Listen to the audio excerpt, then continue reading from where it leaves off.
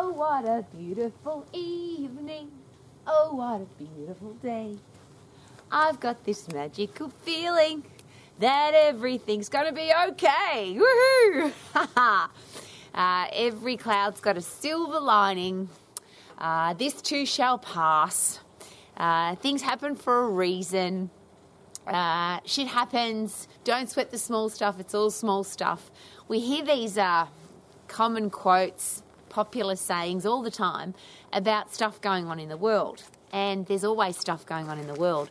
And I have the right to say that because as an old lady, I've lived many decades on a planet where there's always been tough stuff. And I'm the most optimistic, solution-finding, positive person that I know. But stuff happens. Really bad stuff happens. And I don't have any control over most of it, and I don't think you do either. Since I've been alive, there's been wars, lots of wars. My parents lived through the Second World War and in some horrific, that's the only word I can think of, horrific circumstances. They survived and they thrived. Both of them came to Australia as refugees.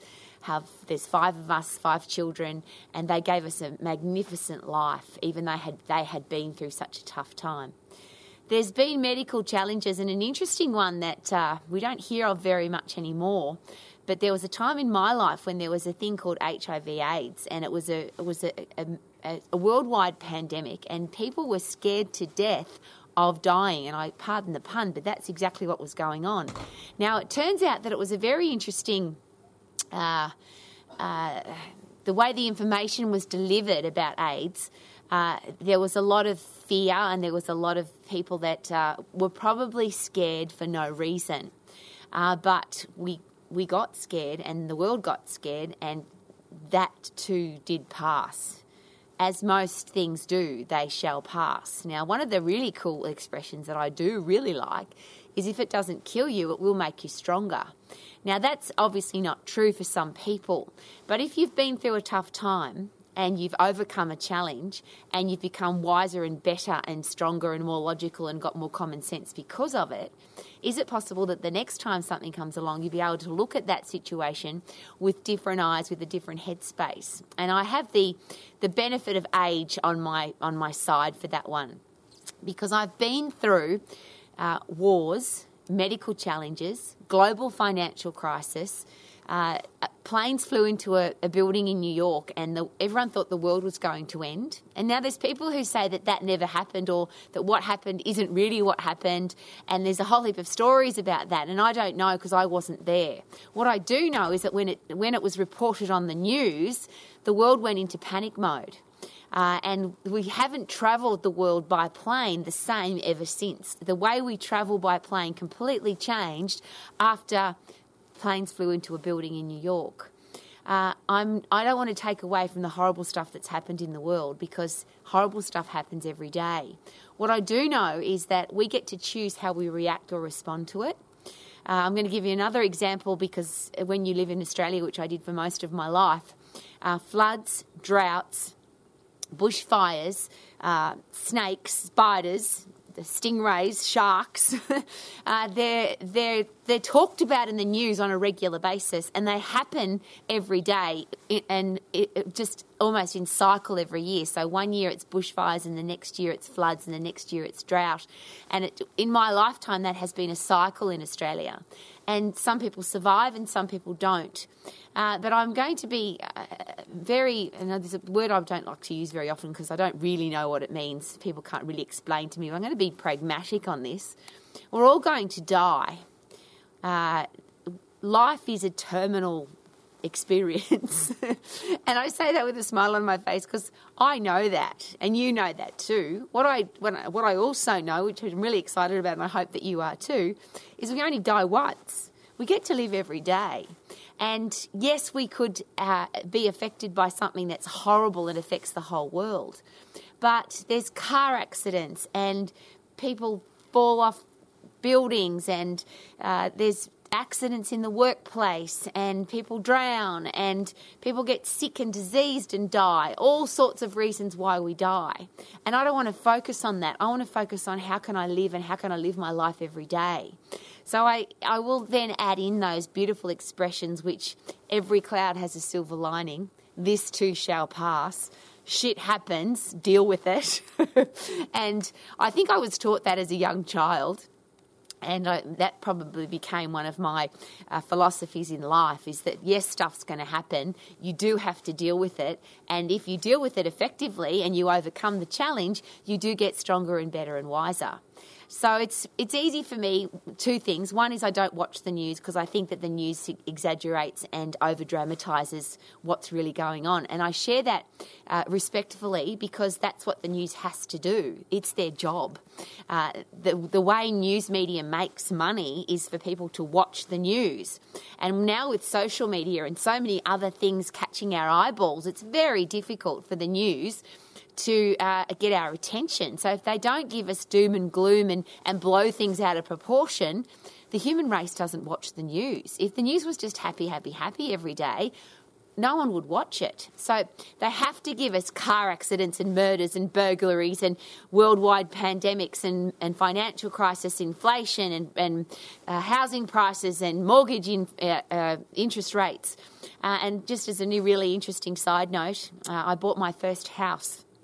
And it was a very interesting, my first property, a very interesting apartment in Campbelltown in Sydney, a very low socioeconomic area. But I moved there and bought that apartment because my first apartment I bought for $26,000, which at the time was probably a lot of money. But what was really interesting at the time, I had to get special compensation from the bank manager to be able to get a loan because I was only 15 years of age. And the interest rate was 18%. And you'll hear this from people who are old. Back in my day, interest rates were really high. Well, interest rates have gone in Australia, in the Western world, have gone as low as, we had a time a couple of years ago where they were almost at 0%. It was mind-blowing. Some people said you would even have to pay the bank to have your money in the bank. And now people are really scared, concerned, nervous about interest rates going up. And compared to what they were when I bought my first house, for example, and sometimes in the history of my life, we've had interest rates as high as 20%, 25%. If you get a personal loan from some of the interesting finance companies, that can be 35 and 40% interest. And if you are like me, who lived on the Gold Coast for a little bit, there's lots of stories about loan sharks who have interest rates of 50 and 80 and 100%.